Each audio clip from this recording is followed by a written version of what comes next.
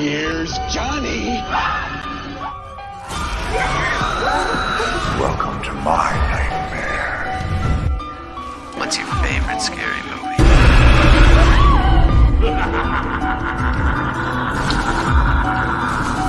Let me play with this, Daddy.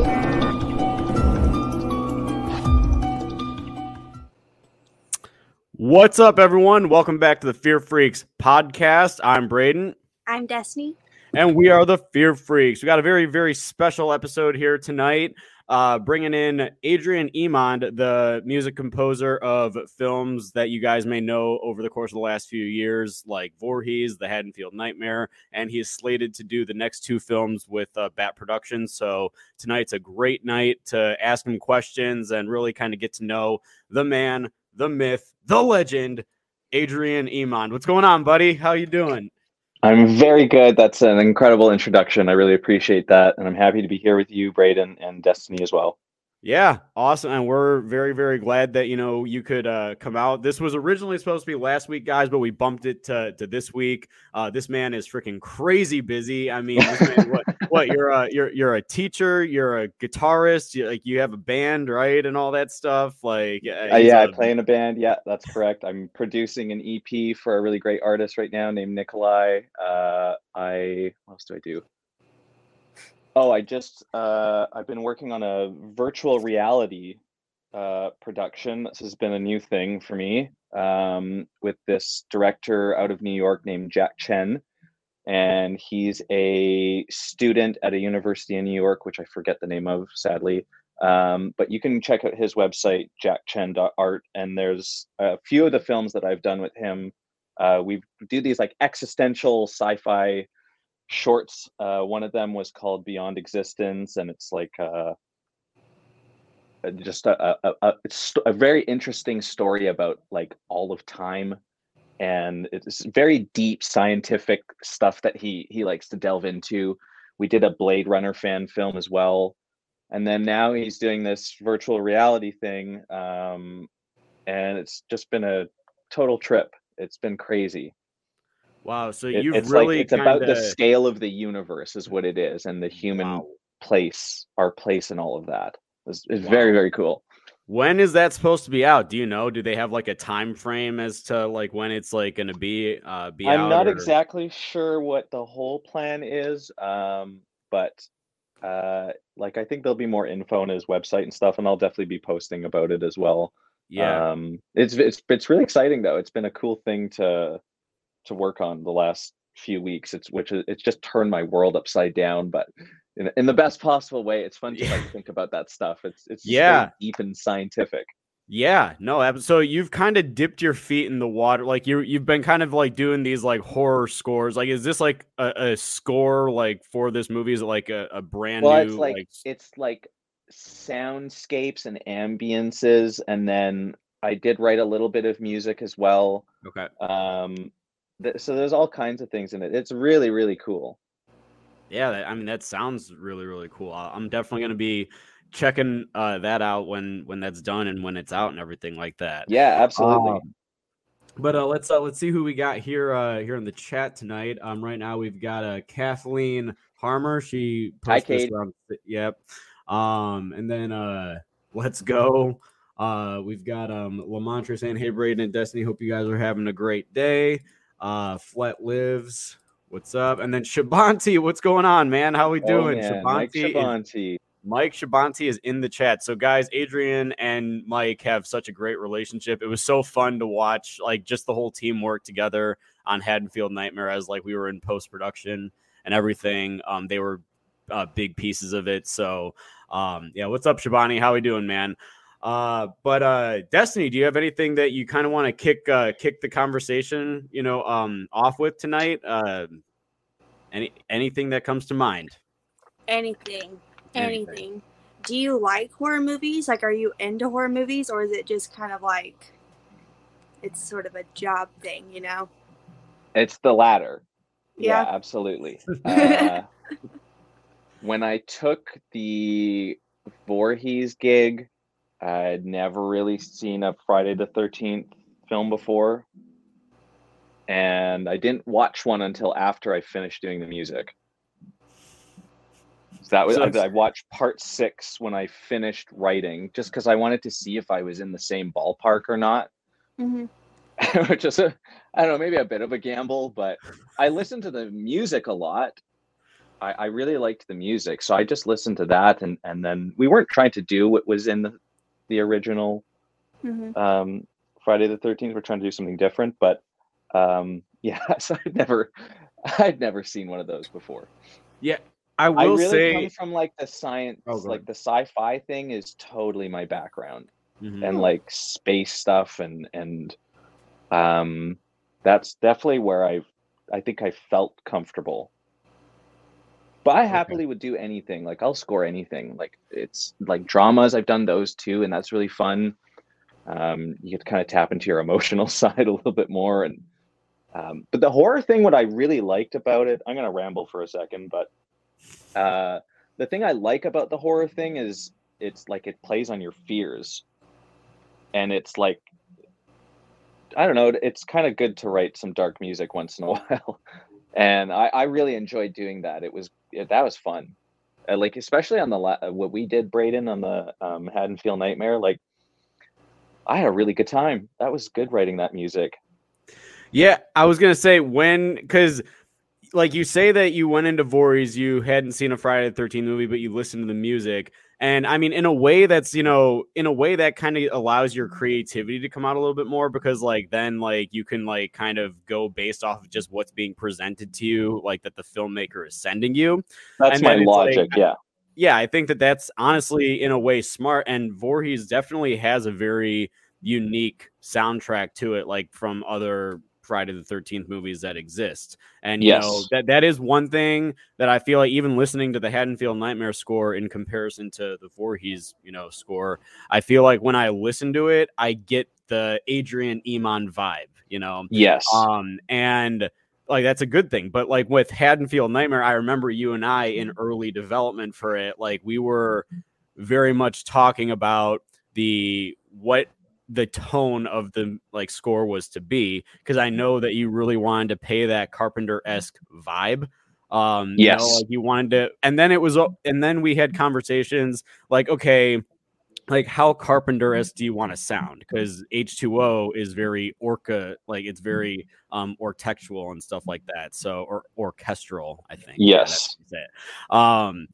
So like we were dipping our toes into a lot of different, waters. And then I feel like that the main theme that you brilliantly came up with, like for the opening credits, I remember getting that piece of music and I was just like, holy shit, not only does this feel like a good continuation of H2O, it feels like the very latter half of that score, like before it like says Haddonfield, Illinois 22 years later on the screen, it really feels like you're hitting that John Carpenter as beat, which is awesome. So Yeah, that whole intro of that movie is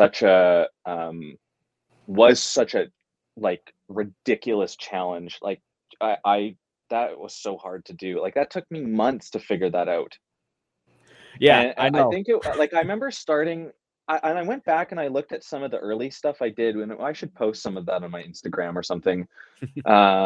Like all the different versions I did of the Halloween theme. Like I remember there's one that was like borderline EDM, and I think I sent it, and we were like, okay, that exists.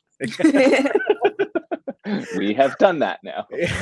And then it was like, okay, let's turn the temperature down a little bit. Oh, is my microphone going to die here? Oh no, we're good. Yeah, so it was that was a real challenge. I think what I figured out with it was that I could take the John Carpenter stuff and just think about it in an orchestral way. And then, but as the movie progresses, it gets way more traditional, like the H2O thing.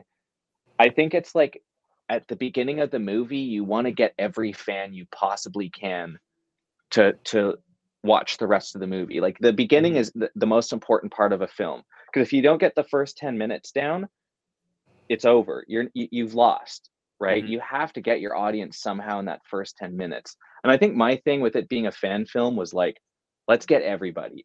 let's hook every type of Halloween fan we possibly can, while also telling the story, right? Like it's a flashback, so that it starts with spoilers, and I didn't want it to feel like the rest of the movie. It's that beginning thing is almost like its own little world. There's like more electronic stuff in it, and it's kind of like early 2000s ish, because it's like 1998. And I was like, they had the internet, so you know, Yeah, a little bit of that electronic vibe in there, but it's like pretty orchestral at the same time. I don't know, it was like so many things to get that intro to work. We really like, that was hard. Yeah, it was very hard. I think specifically too, because it's like I remember when I sent him the original opening credit, it was just a black screen with credits over it. Like it was literally, I just like created an opening title sequence and just said, here you go, score just a black screen with credits playing over it. And we'll see. You know what's funny too is like we started orchestral and then we went Carpenter, and then I think I started talking with Zach. We should give a shout out to Zach. Yeah, shout out to Zach. And then that's it. That's all we're saying about Zach. No other, we're not saying anything else about Zach for the rest of this conversation. That's until he comes in and blows up our chat. That's what he does until I notice him. I know that, like, I'm waiting for it. I know there's going to be a moment where it's just going to go insane. Yeah, like last week we were literally just doing a chat show, and literally at one point I was answering somebody else's question, and then like we were on that question for a little while, right, Destiny? Like it was like one of those questions like where we were talking about it for a while, and all of a sudden I just saw Zach. I was like seeing the chat get longer and longer, and I thought that we were just getting questions and questions. It was just Zach literally just saying, "Notice me, notice me, notice me, notice me." No, like I was just like, bruh. I literally said, Brayden, will you please look at Zach's like responses, because but we love that. We love that man. He's supportive. He's excellent. And he and I had a conversation where he was like, just do it. Just go full John Williams. Like he's like, who cares? And I was like, okay, well, I care. And I think it's weird that, I don't know, to me that like main title sequence in Haddonfield Nightmare is like, it's kind of Hans Zimmerish too. Like with the percussion and stuff, and then there's like no percussion for the rest of the score. Yeah, I mean the score, it's one of those like where it changes as the tone gets, like, you know, like on specifically Halloween night, there's like a lot of like very good Halloween beats, like, you know, like when you see Michael standing over by the tree and everything, that's like all very Halloween-esque. And then at Becca's house, there's definitely a lot of, you know, John Carpenter feel and stuff, and that's definitely something that I see a lot. Like, you know, your music really sets the tone for a lot of the scenes, and that's something that I see a lot of praise in, you know, the comments for the movie is, you know, the way that the tone is kind of presented in all of the scenes and how it kind of feels very Halloween-like. So, you know, I definitely think that, you know, you did an excellent job with, you know, immersing everybody into what's going on, you know. Thank you. That's very kind. Thank you. And Shabonti says the same thing. He says the score was perfect. You did a great job. Well, let's you know, here's the thing with Shabonti is like, this guy is like that guy's so legit. His score that he did with for the Coleman Brothers Inferno, like that's a really great Halloween score, and that deserves a serious amount of praise, because I listened to that and I went, oh. Like, it's so frustrating when you have to be friends with someone like that, and then like you're also in competition though, like there is a friendly competition going on. But it's, I don't know, like every time I hear stuff, it's like so good. And then like the thing is like I'm writing the score and he's posting these covers the whole time that are like insane versions, like the epic versions of like Halloween Inferno, and I'm just dying the whole time, like trying to write this score. And Shabonti is just leveling me up the whole time, but it's great. I like seriously love him so much. Hey, you know, it keeps me really honest and humble. You know, hey, the love is definitely mutual, man. He says, no, he's not. Shut up. And he loves you. So. No, like people should go look, like his music's so good. Like go listen to his stuff on YouTube when you're done watching this. We can all just say that both of your guys' stuff is honestly great. So, you know, I definitely think that that you guys just have like, you know, different feels, right? It's kind of like if you like compare Hans Zimmer and John Williams. They have two completely different feels and, you know, the vibes from like their music, you know.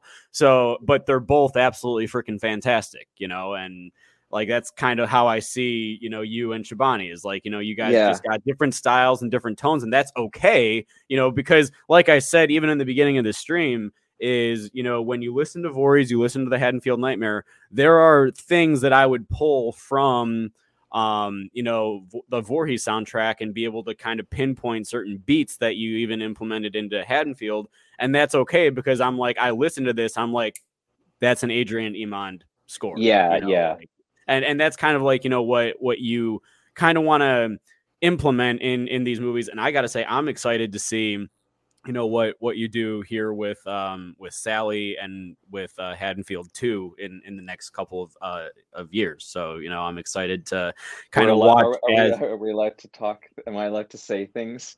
You're allowed. Yeah, they're like if you get into any sort of wars now, like we're only calling it Haddonfield 2 right now. Okay. Adrian, Yeah, so, yeah. You know? That's good to know. Yeah. Thank you for letting me know about that one. You can see how stressed I get about talking about this. You know, I will say there was actually, I think it was like when you first said Haddonfield Nightmare, I heard like a little, and I was like, oh I honestly thought you were about to say. I was like, well, scary. I'm like, well, there goes that. So scary moment, terrifying. Yeah.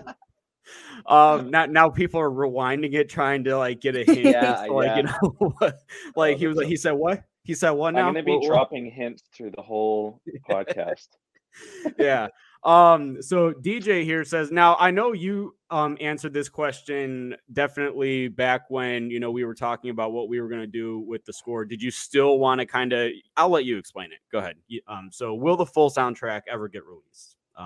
So my plan currently is when Haddonfield 2 is done, I want to do like a just one big soundtrack release of the two together, and I'm gonna do versions of things and I adapt it a little bit more to make a soundtrack album like properly. I think just in the way we scored Haddonfield Nightmare, it's the way I put it together. I would love to do some like concert versions of like some of the themes and things like that, so there's just like a proper musical presentation instead of like something that sounds like it's trying to hit beats in a film. And so sometimes you have to go through that process when every film does this, like in the big Hollywood productions, they do this. The difference is that I'm one person. I don't have a team of people to do that. I have to do all that myself, and it's super time consuming. So I'm going to do it while I'm doing Haddonfield 2, and then use all that time during that, and I will put together one nice big soundtrack for everybody, and then we will have that. So that's the plan. So yes, there's going to be a soundtrack eventually. I would like to release a couple singles. I'm working on that. We're going to drop a couple things to keep everybody happy ish, and then we'll go from there. But I absolutely want to release it because I love the music, and I would love to have it out there, but I want to do a really nice presentation of it, like and show it in its best form. Yeah, absolutely. So DJ, I hope that answers your question, man. But you definitely can look forward to, you know, when the sequel's done, having a nice long soundtrack with, you know, a lot of different covers. So yeah, and I think there's just gonna be so much crossover between the two, and the way it's gonna go. I'm not saying anything. I'm not going into spoiler territory. Not at all. I don't know what happens or anything. Yeah. Destiny, do you have any questions that you want to ask? I guess like what got you all like into this? Is this something you wanted to do as a kid, or did it come in your life like later? Yeah, Yeah. it's a great Great question. question. I started doing music when I was pretty young, like 5-ish. And I started playing guitar. And then when I was 10 or 12, somewhere around there, whenever 2005 was, however old I was then, so I guess 12, I saw Star Wars Revenge of the Sith in theaters. And that was like my first Star Wars experience. And that was in May of that year. And over that summer, during summer break, I was in Florida, and all I had with me was the soundtrack of that movie, and then it had a behind the scenes DVD. And I was staying with some family, and we were just like hanging out for the month with family, and like, so I just listened to that soundtrack like over and over and over again on this vacation, and I'd never listened to orchestral music in my life, but that music, it's such an insane score. It just it I've never I don't know. I've never experienced such a feeling like that listening to music. John Williams is insane. And he really pulled something off that's so incredible with Revenge of the Sith. Like, I don't think he'll ever top that. Like, that was a score where he thought that was going to be the last Star Wars film. So he threw the kitchen sink and then some at it. And like, it's a phenomenal score. And so you listen to something like that and you go, wow, that would be incredible to do. But I was just a guitar player at the time, like playing like blues guitar and like, you know, playing songs that you would play as like a young teenager and stuff. But then I went to a school that had a specialized music program where I could learn some classical music theory. And so I learned about Beethoven and all the old classical composers and their music. And then I think when I was in grade 11 or 12, I met someone that was doing a film, and it was like a sci-fi film. So I was asked to score it, and I did this little like feature film score, but I was, this is before I really had anything. I had one keyboard that could make every sound. So I tried to piece it together and recorded it as best as I can. But we did it. We pulled it off, as these high school kids. And we had a screening at a local little small theater. And it was great. It was so fun, like to get to do that. And then I didn't do anything for a little while after that. That same director that did that later went on to film school here in Vancouver, and he did a short film that was like a fantasy Lord of the Rings, Game of Thrones kind of thing, just a 5-minute short film for his student film. And we did that film, and then I won the best original score at the film festival that it played at.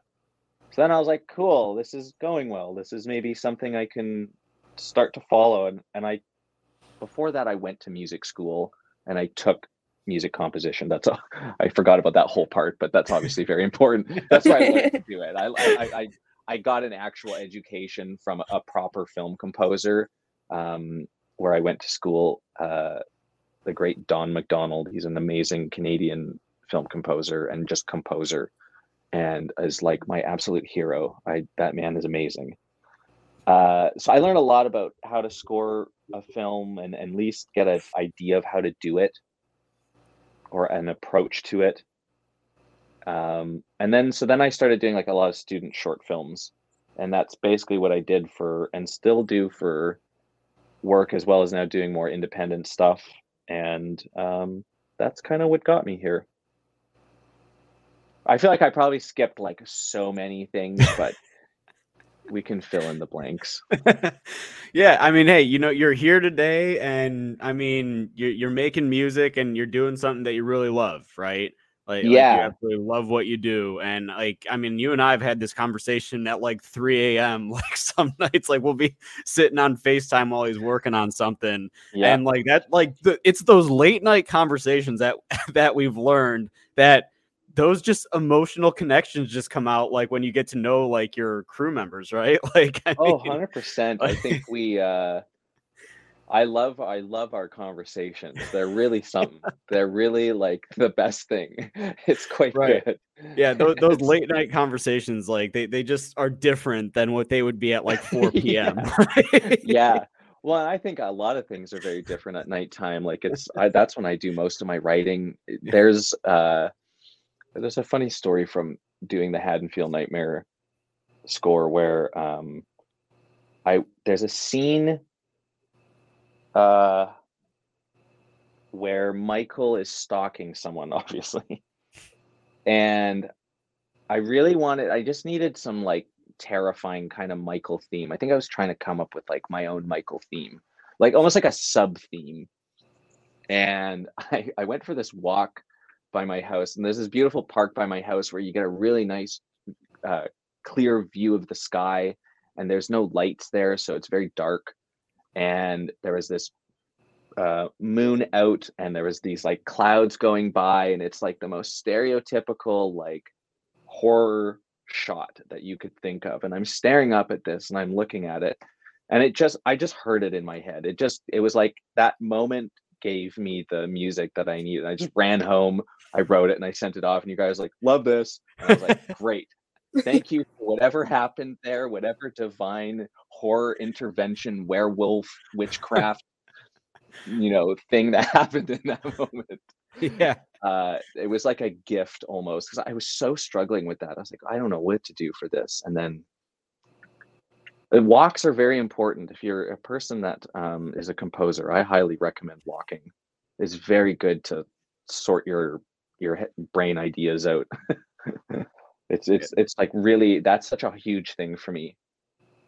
Do you ever, like, when you go on walks or anything, do you have music with you, or do you just like walk Yeah, and just kind sometimes of I'll listen listen to to? music. Yeah, I'll sometimes listen to music like to, I don't know, it's like fuel, right?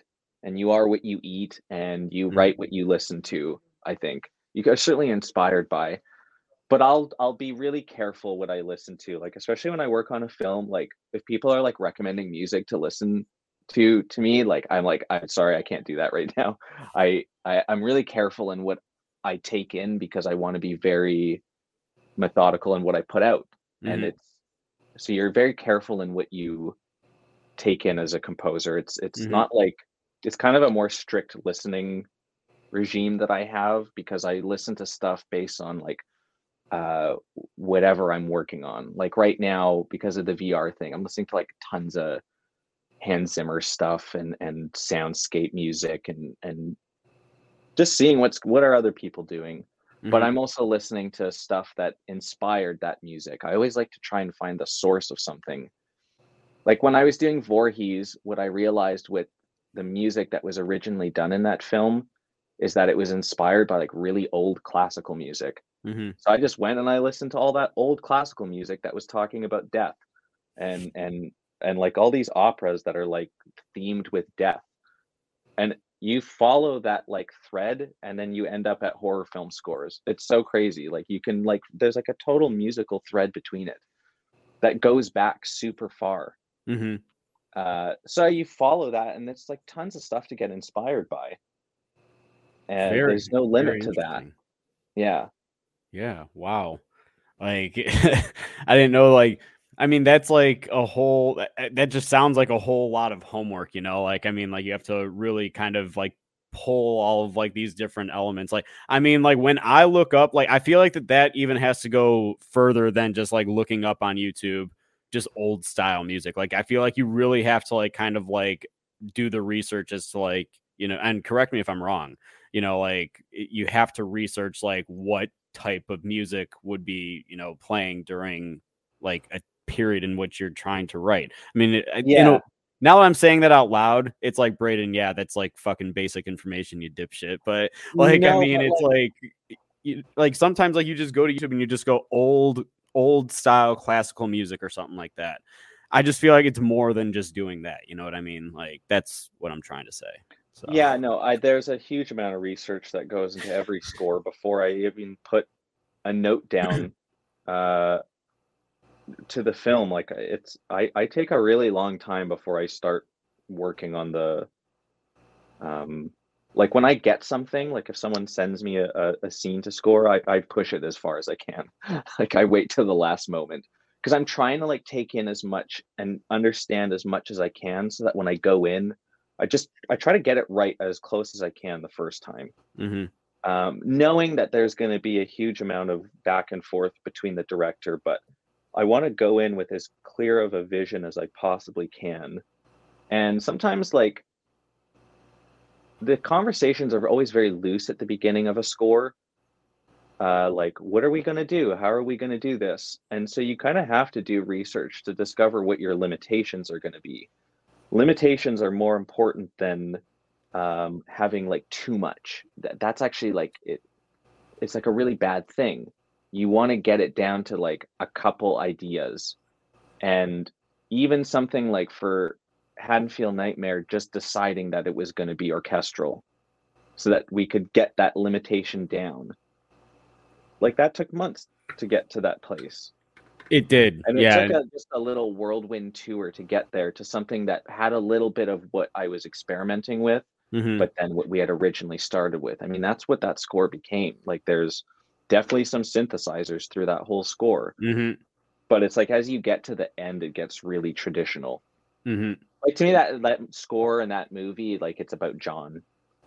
That's where I was coming from, because he's like the emotional pin of the whole movie, so that the music follows him entirely. Yeah, I will say John's theme, I think that's the third track on the soundtrack, is like one of my favorites in the score.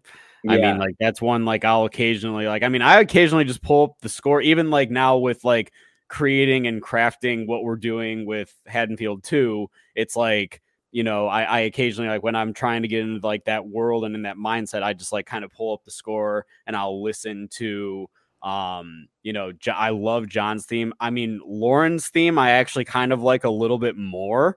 I love that. That's actually the disc menu on the Blu-ray. That was also what was playing. That was also what was playing in the auditorium as people walked in at the premiere to sit down. Like had that. Yeah, we had that playing in a loop on the screen with the wallpaper. And I love that theme. Awesome. Like for some reason, I was just like, it's just very somber. It's like settle, you know, and then it's like towards the end of it, like, you know, it really kind of closes out with like that, the dun, dun, like, you know, like it closes out with that. And I really like that. Well, that was really fun. Because John's theme comes from Michael's theme, like it's based on the same things. Like I really analyzed the Michael theme, like the da da da da da da da da da, and like looked at like, why does that thing work so well? Like what is it about that it's so iconic? Like that is like one of the most iconic things ever. Like what makes it good? And you can explain it in like a musical theory, rocket science kind of way, which I sort of like did the math, so to speak, to figure out like, why does this work? And then I took elements of patterns that I was seeing in it and what, like there's like, it's not just the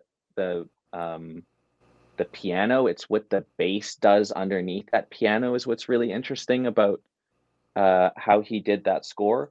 Because it's just the same thing over and over again, and it just keeps moving down.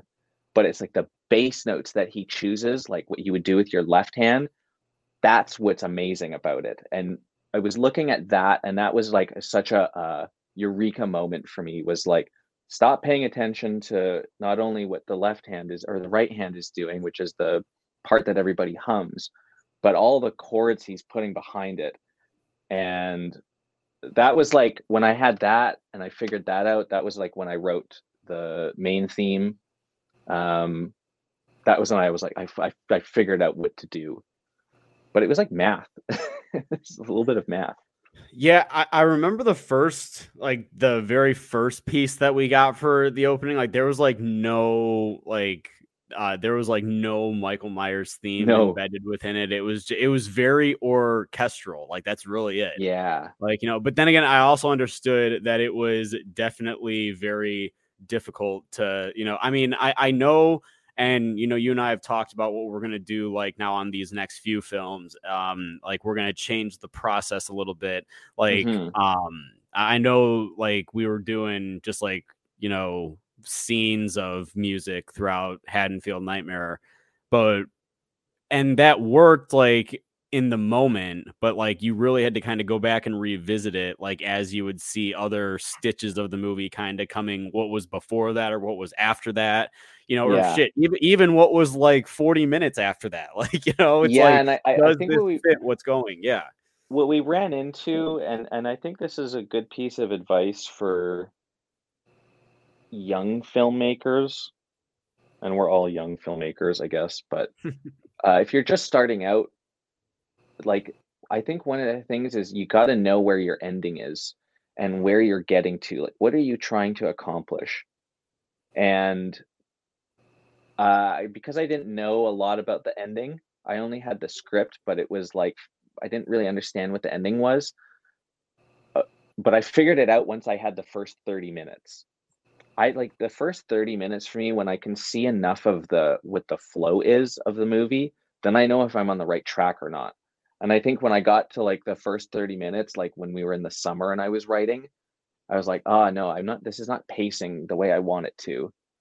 And then that's when I was like, okay, I'm going to do this orchestral. Like we're going to do this way. And then it led me to pace the film differently, because the pacing is almost like entirely, it's obviously the editing, but the music can really do a lot to like pull things back in moments and then push things forward. Like you take like a sequence like when they're in those two kids are in the Smith's Grove. Oh yeah, in the middle, when when Michael gets out, pretty much like So there's a great example of a place where it's like pulling things back, like making it feel like time is slowing down a little bit, because a movie is just like you're just playing with time essentially. So that part feels like you're pulling time back. It's like they're exploring this place, they're checking it out. But then when you know that Michael's there, it's like that you feel a different pulse that kind of comes into the score. And it heightens you up, and it's to get that fear reaction out of the audience, because that's who you're thinking about ultimately. So and then that's what makes it fun to do and to write, is to like figure out like how hard do you push that, where do you pull it back and push it forward. So the actress, Shelby Kazanovich, the blonde actress from the middle sequence of the film, she actually was watching with her boyfriend's mom. She was watching the Haddonfield Nightmare, and she sent me a video, and I actually have to go back to our text. If I have it, I'll send it to you guys so you guys can see it. But like it's when she like is walking outside and she turns and sees Michael, and there's that jump scare. Her mom like literally like freaked out, like, or her boyfriend's mom like freaked out. She was like, ah! That fucking got me. That got me. I was watching on my phone, laying on the bed, and I fucking like tossed it a little bit. I was like, you fucking got me, man. Because it's like I knew something was coming. I've seen these movies. I was like, I know something's coming. But the fact that it's like pretty quiet and then like stinger, boom, but done. I was just like, damn. Yeah. You know it's coming, but it's still, you still jump. So that was great. And now I've done so many jump scares. Like it's harder every time to do one. Like every time I have to do one, I'm like, okay, how do I really take this up a notch? And sometimes it's like not going too big. I think that was one thing I really tried to do with Haddonfield Nightmare, was not go like as big, like let Michael be the terrifying thing, or the scenario that it is of being stalked by this guy. Like let that be the scary thing and just sort of guide that along, and it's not like you have to do much. It's scary as it is. He's creepy. He's a really creepy guy.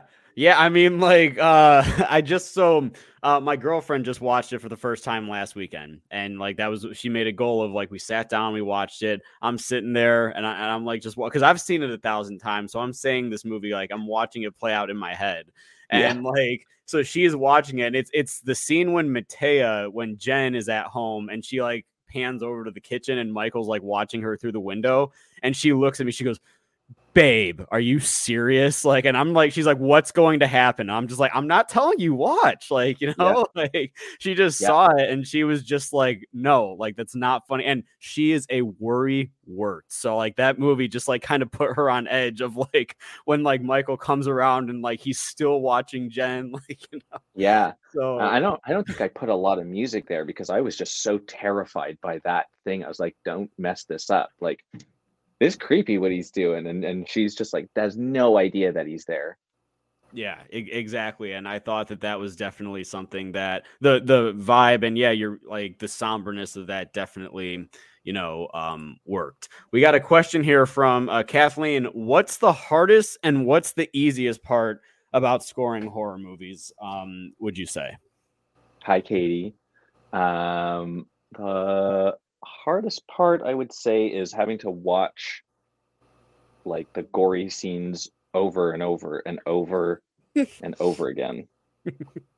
That is like not good for you. It's not good for you. You're sitting there, you're trying to eat dinner, and then like, you know, you've got these like just the blood and the guts like splatting on the screen. Yeah, totally. It's not good for your psyche. So there's that, and I get really antsy when I generally do horror scores. Like I'm way more jumpy. Like someone closes the door, I'm like, oh, I was not expecting that at all. So there's that side of it, but I'm getting better at managing that, I think.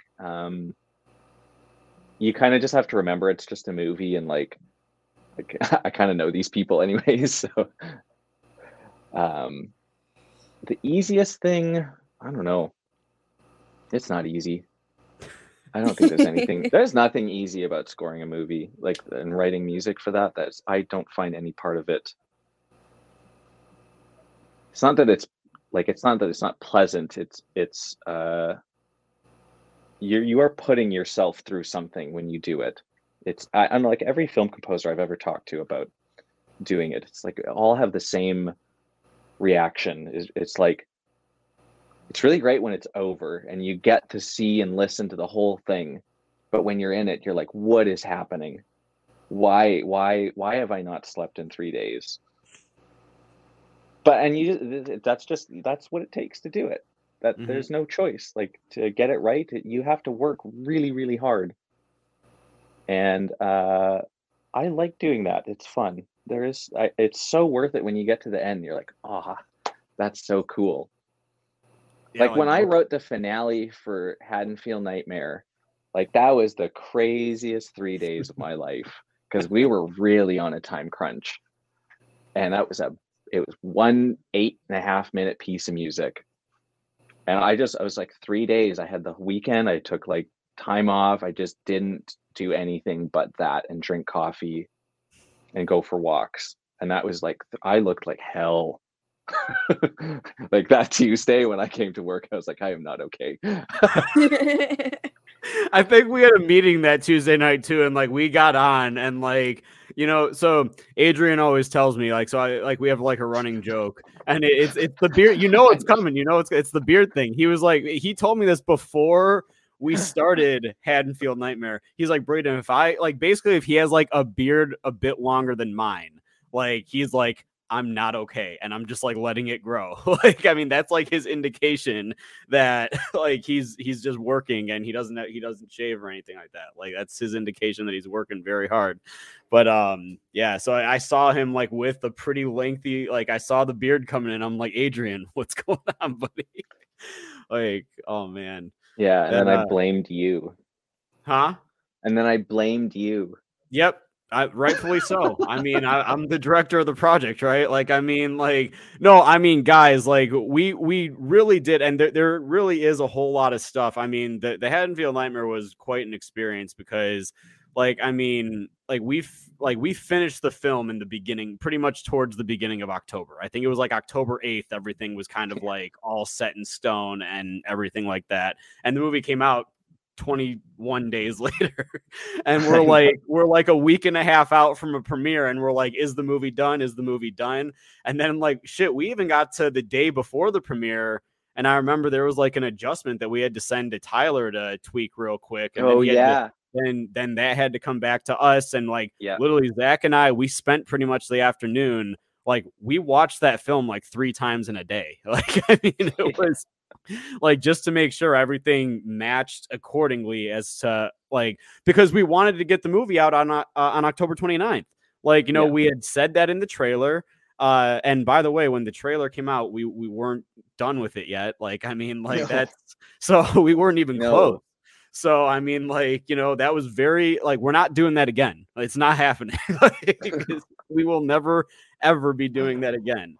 But we learned a lot of lessons on that. Yes. But it was good. Like I look back on it very positively. Like it was such a fun time. And I think the thing that got me through it was the fact that we all had each other. You know, as cliche as that sounds, it was really good to have that group chat. It was really good to be able to go and talk to you guys on, you know, like Zoom meetings. And even though we all live, because the other thing that's really cool about this is we all live in different places. Like I'm in Canada and you guys are in the States. And that's what's amazing about this whole community is that we all live in different places, but we are united by this great internet and YouTube. And that's so cool. No, I love that I get to do that.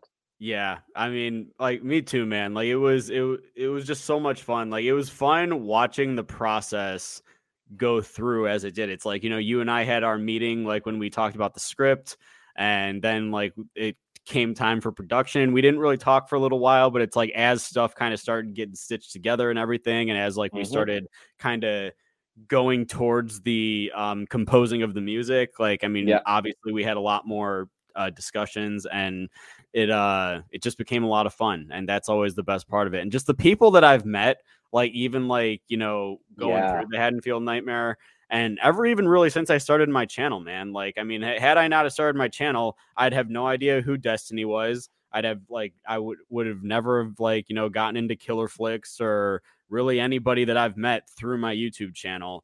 And, you know, like I'm just thankful every single day for it, you know, that like I have everybody in my life right now that really kind of supports all of this, and, you know, works that I get to work with on all of it. It's so amazing. So, you know, before I see Zach spam the chat, he is here. He says, Adrian, I love you. Hi, Zach.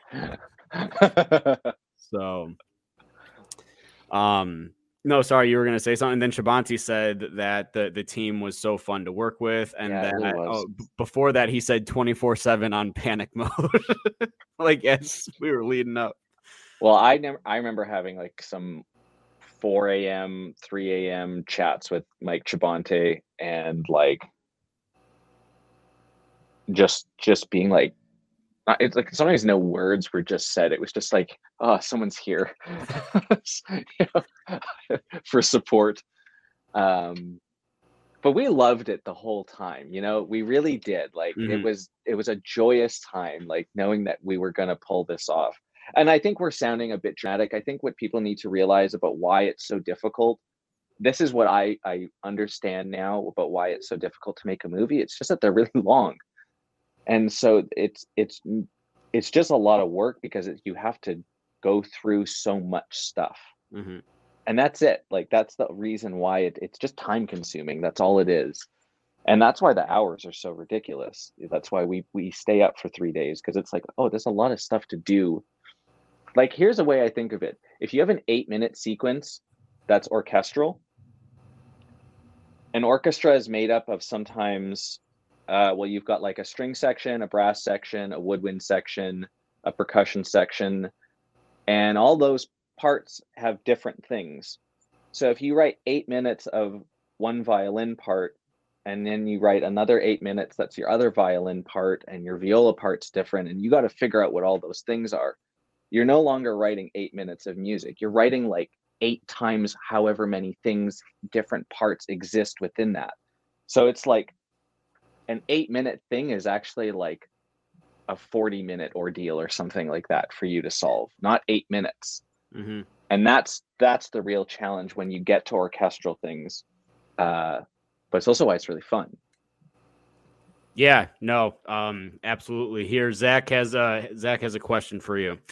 What did you learn in the post-production process? I mean, this can like accrue for anything that you've worked on post-production. Like, what have you specifically learned like about the post-production process of film? Do more work in the pre-production so that your post-production goes easier. That's that. I think that's the more time you get ahead, the better. It's just to sort out through your bad ideas. Like, get as many bad ideas out of the way so that you start to find like where do I want to sit in this. And I think with the post-production thing too, it's like to set aside time / funds.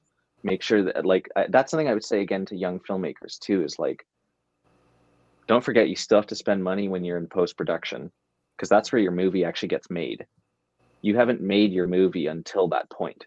You've just put together a bunch of different things, but the movie is made in the editing process. It's the most important part. Yeah, no, absolutely, because that's like where all your sound is implemented, and sound is obviously very, very important. Yeah. And shout out to both Mike Shabanti and Ty Falcoa, the sound, the sound designer, and then the sound mixing engineer. So Mike Shabanti did the sound design, Ty did all of the mixing, and like, I don't know what we would have done if we didn't bring Ty on, honestly. So that guy is like a lifesaver. Yeah, honestly. But so regards to what we have coming up, I gotta ask, so like without saying any spoilers or anything, so Sally is our next film. I've seen a lot of really great comments. We just posted the location, like we were doing some scouting this weekend. Yes. You've read the script. What do you feel like you're gonna kind of go with like without spoiling anything, obviously, but like, what do you think you're gonna try and do with Sally that was like different than like the Haddonfield Nightmare or Voorhees? Because like this being an original, obviously it's gonna be, you've got pretty much full creative control to do like, this is how I see it. So yes. So my answer to that question is, this is the first time I'm doing a horror film where it is original. So I'm not pulling from another source. It's going to be me. It's got to come from me entirely this time. I think having 2 horror features behind me, like I feel a little bit better, like in terms of I understand more of the tropes and things like that that have come before. So it's going to be taking those elements of everything I've learned up to this point and creating something new and fresh for us. That's really what I have to say about that. I think it's going to be more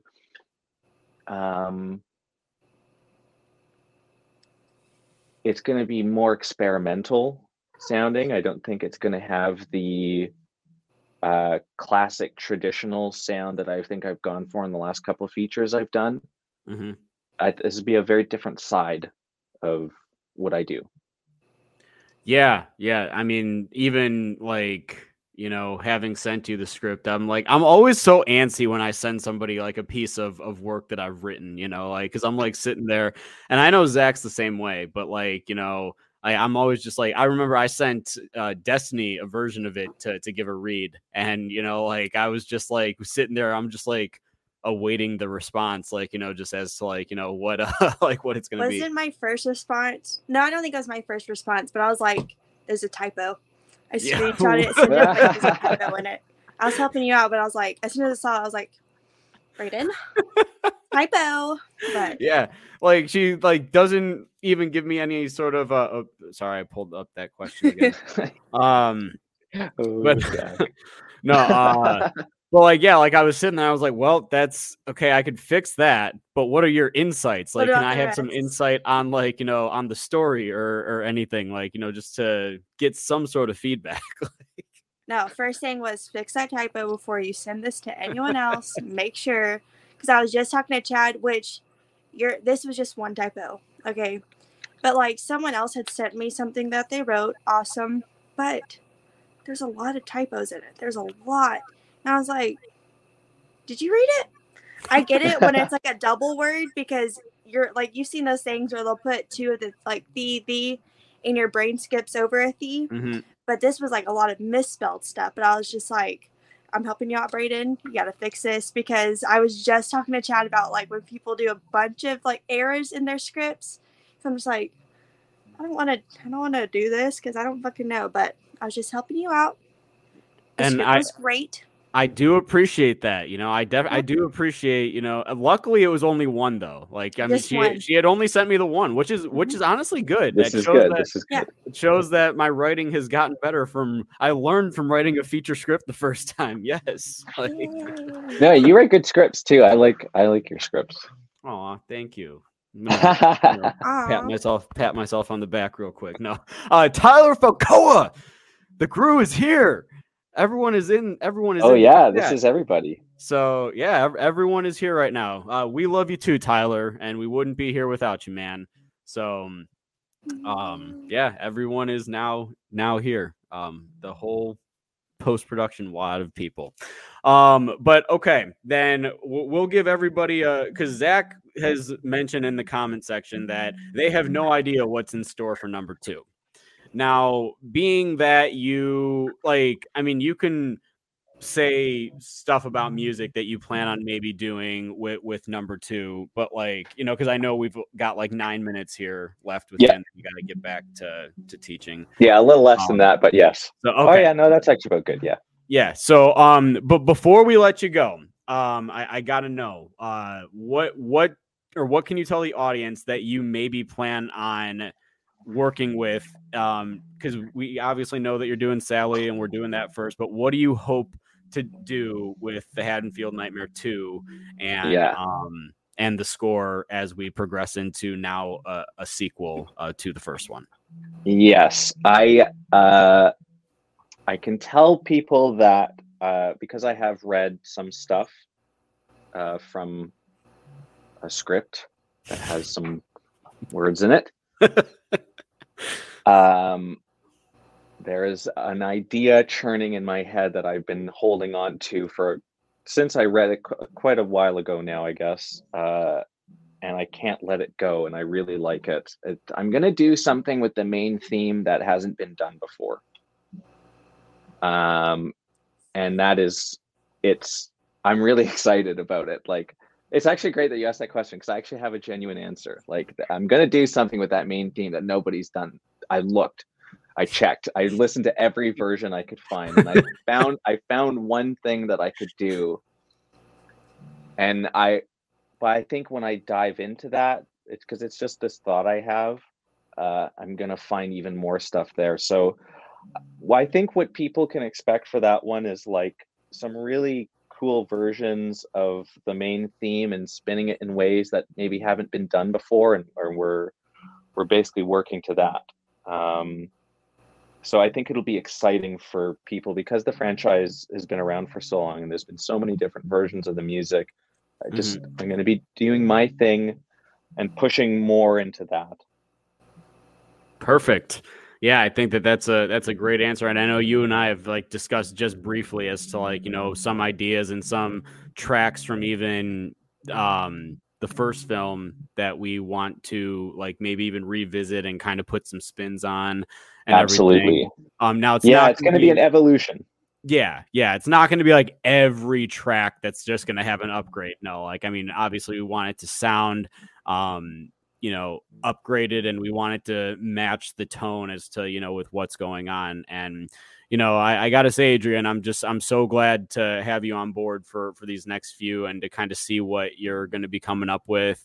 And, you know, you've got a lot of people. I read the comments from the movie. You got a lot of people that, you know, praise, you know, your score, and, you know, it's really just great work that you do. So, you know, thank you so much. Thank you for coming on to the show tonight. And I'm sure, because, you know, Destiny, this was the first time you guys had met. So, you know, she really got to know a lot about you, like, during first conversation. Yeah, it's like my whole biography.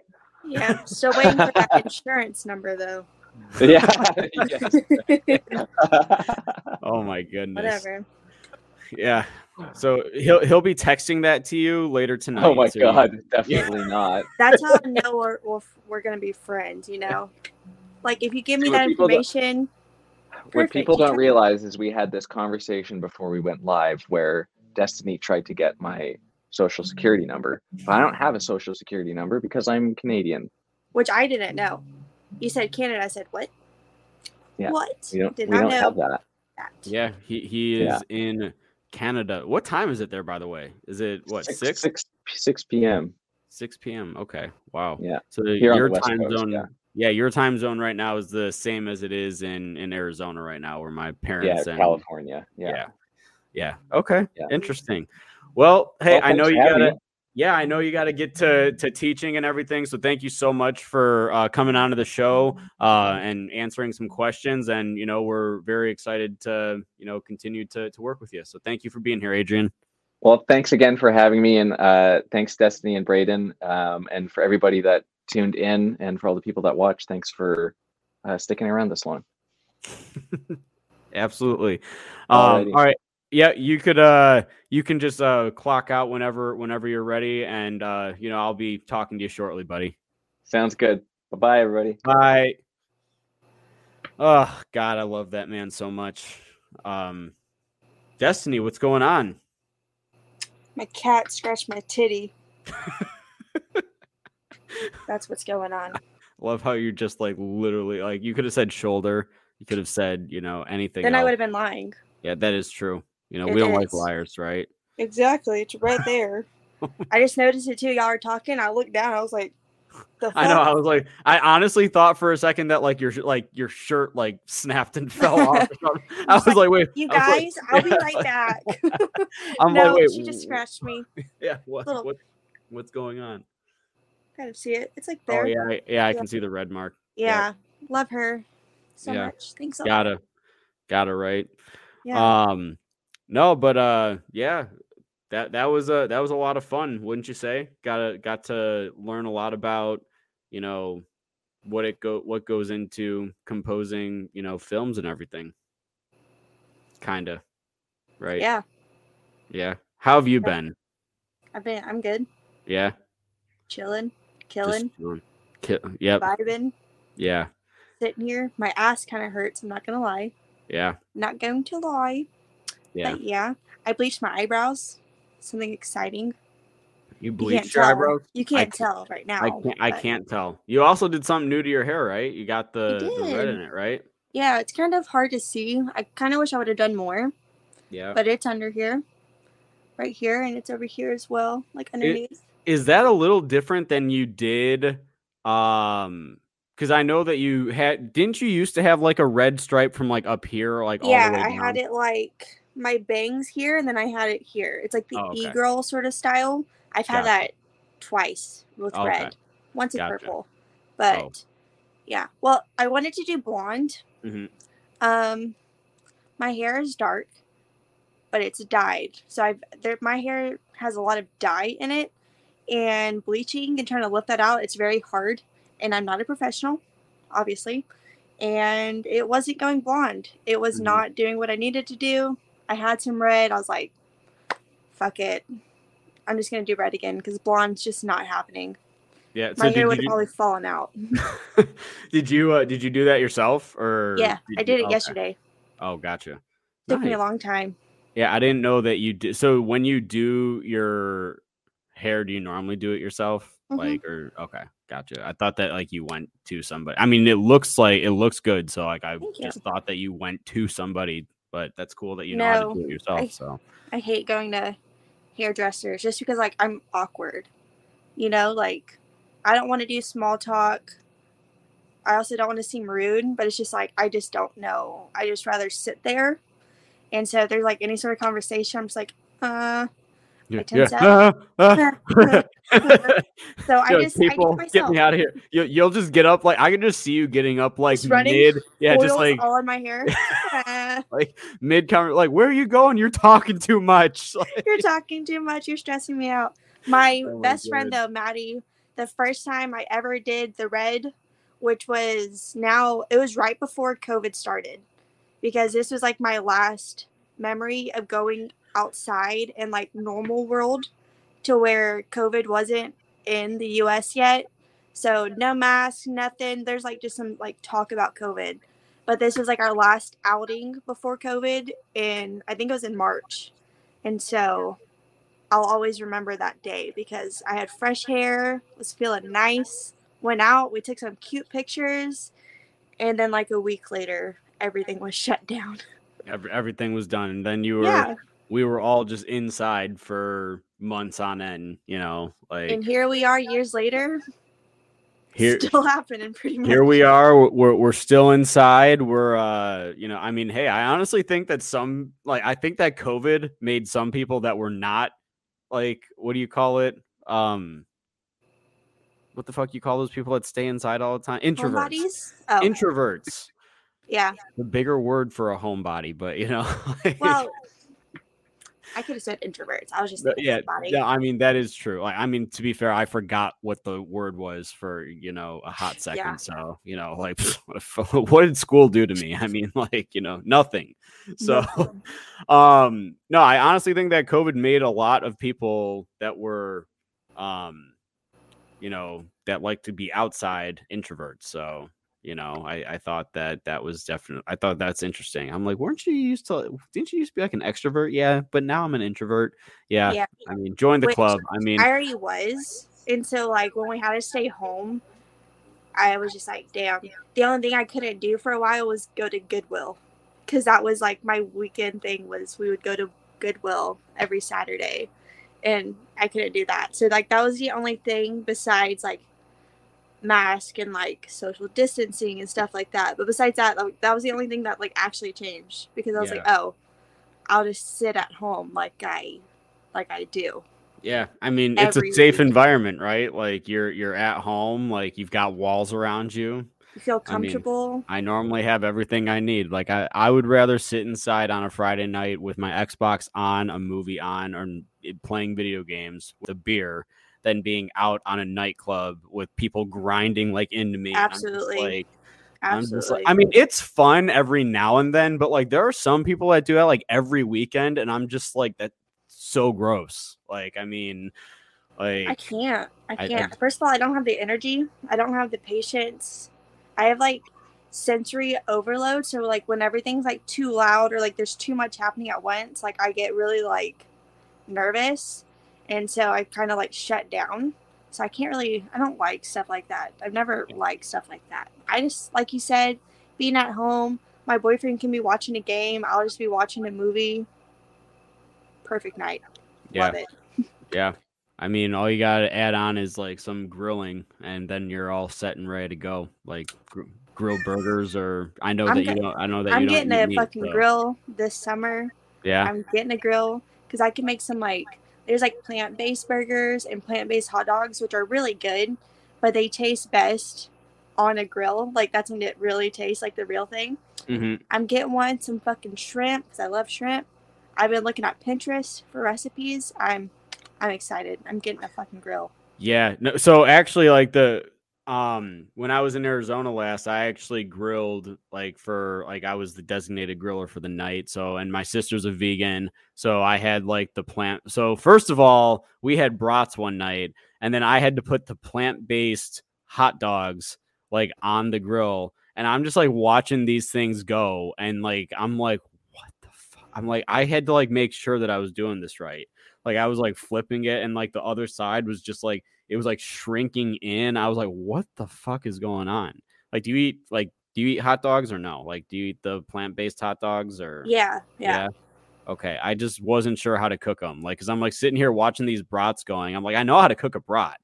Mm-hmm. Vegan stuff is completely different to me, cause it either cooks really quickly or it takes just a little bit longer than meat does to cook. Yeah. I'm the kind of person like, I have like plant-based like chicken patties, which are really good. Plant-based like popcorn chicken.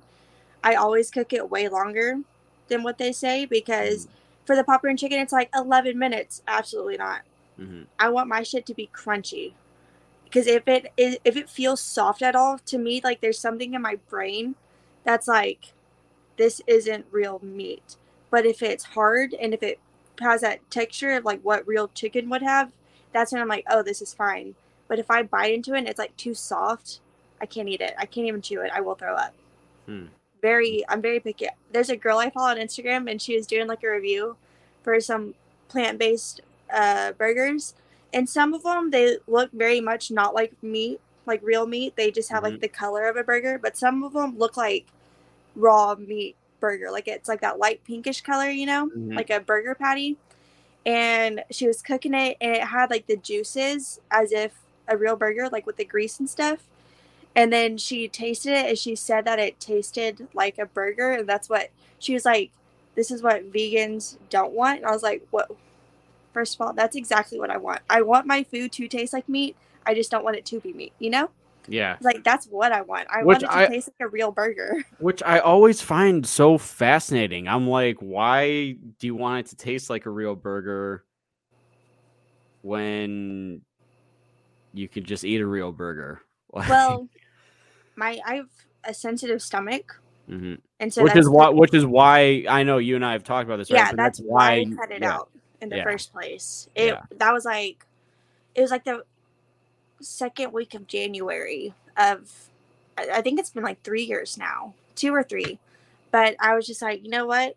Because I've always wanted to be vegetarian growing up, but I couldn't do that because I was a kid. My mom's not gonna like buy me like special stuff for this. So I was just like, you know, whenever I'm able to, like, I want to try it. And so I decided to cut out all meat except for fish. So I'm actually a pescatarian. And I don't know, it's easier on my stomach. I don't find myself getting as sick as often as I used to. Like, I would wake up throwing up in the morning from that, like the meat feeling so heavy on my stomach. So I had to switch up some of my diet. And plus, like, I don't know, I do love animals. I've seen some of the stuff. I don't like it. It makes me upset. You know, bacon tastes good, but then I look at a little pig, I'm just like, damn, I feel bad. So I just stopped eating it. See, like me, as long I don't watch those videos. Like I like, you know, I don't see the action going on, and it just tastes too good to me. So I'm just kind of like, it's pretty bad. It's pretty upsetting. Is it bad for you? Yeah, it kind of is. If you bad eat if you eat too much of it, if you eat too much of it, it definitely is. But yeah. Okay. Yeah, tonight was a lot of fun, and the next episode, I know that we were going to be doing Freaky this week, but so next week we'll kickstart April then with Freaky, right? So we're kind of just now like shifting some stuff, and we didn't have an April schedule set up anyway. So no, I don't think so. We actually ideas. So let's once we close out here, let's just stick around for like 5 minutes and talk about some ideas. Ugh. About what? I'm just kidding. I was just saying. All right, everyone. Well, thank you guys so much for tuning in. Here, I'll answer this question. Is there a desired release date for Sally? We don't have a set release date yet. We haven't even filmed the movie yet. Indiegogo does drop on in 10 days on April 8th. You guys can catch Sally on Indiegogo. So make sure that you guys check that out. I'll obviously share some stuff, and I'll promote the hell out of it when it comes out. Haddonfield Nightmare perks are still currently underway. Getting shipped and everything. So you know, Destiny got her Blu-ray sometime last week, so she has it. Woohoo! It's in my living room on my movie shelf. Look at that. I've made her movie shelf. Isn't that something? Oh my God, yes. Thank you. Such a big deal, right? Like that no big deal. Like no big deal. No big deal. Here she is. She probably burned it, actually. She's probably just saying that. You know, she's probably like, I'm going to light this on fire. I did need to light that fire, actually. I did need to light that fire. I did have to use it. Sorry. Dang. Yeah, so she doesn't have it anymore. But either way, if you ordered a Blu-ray, they are currently underway being shipped. So make sure you guys tune in next week for Freaky. And Destiny, do you have any streams coming up this week on Instagram? Make sure you guys follow Destiny on Instagram. She's definitely more in the horrorverse on Instagram. So Yeah. give her a follow. She does some streams on there. You got any coming up this week? Yeah, I think we talked about doing one Thursday. It'll be me, Victoria, Winter, Mia. I'm pretty sure we talked about doing one Thursday night. So, yeah. Be there, everyone. Be there Thursday night. Go support. I try to tune in like for a few minutes if I've got time. So You tuned in? like once or twice. Oh. Yeah, you just haven't seen me because you've just been busy. Yeah, I'm sure that's what it is. Yeah. You know. What can't you see? Like you can't you see like Can't you see who's in there? Yeah, I can. Yeah, and I've tuned I in. don't like, see you. So. It was okay. It was like the first episode I tuned in. You said hi, Braden. I remember that. I'll believe you. You said you'll believe me? Yeah. Okay. Boo. She's literally gonna go back in and watch it tonight just to. I can't watch it. They're gone. Are they? Oh, you can't. Oh, they don't save. You have to like share them to save them. You know, like I don't know if you can just save them because Victoria's parents wanted to watch one that we did, but I think you have to like share them onto your Instagram and then you can save them from there. But like, I don't know. I don't want to do that. Oh, she doesn't want to post the lives on Instagram once they're done. It's like if you're not there, you fucking miss it. That's it. Yeah, so, exactly. You know what? It's not like here where it's free for everyone to watch after. But nope, you got to be there to watch it and see all the stuff we say. Yeah. Yep. Okay, fine. Maybe I'll tune in Thursday night. I ain't got plans Thursday night. I'll just have it on while I'm like cleaning my house or something like that. Like.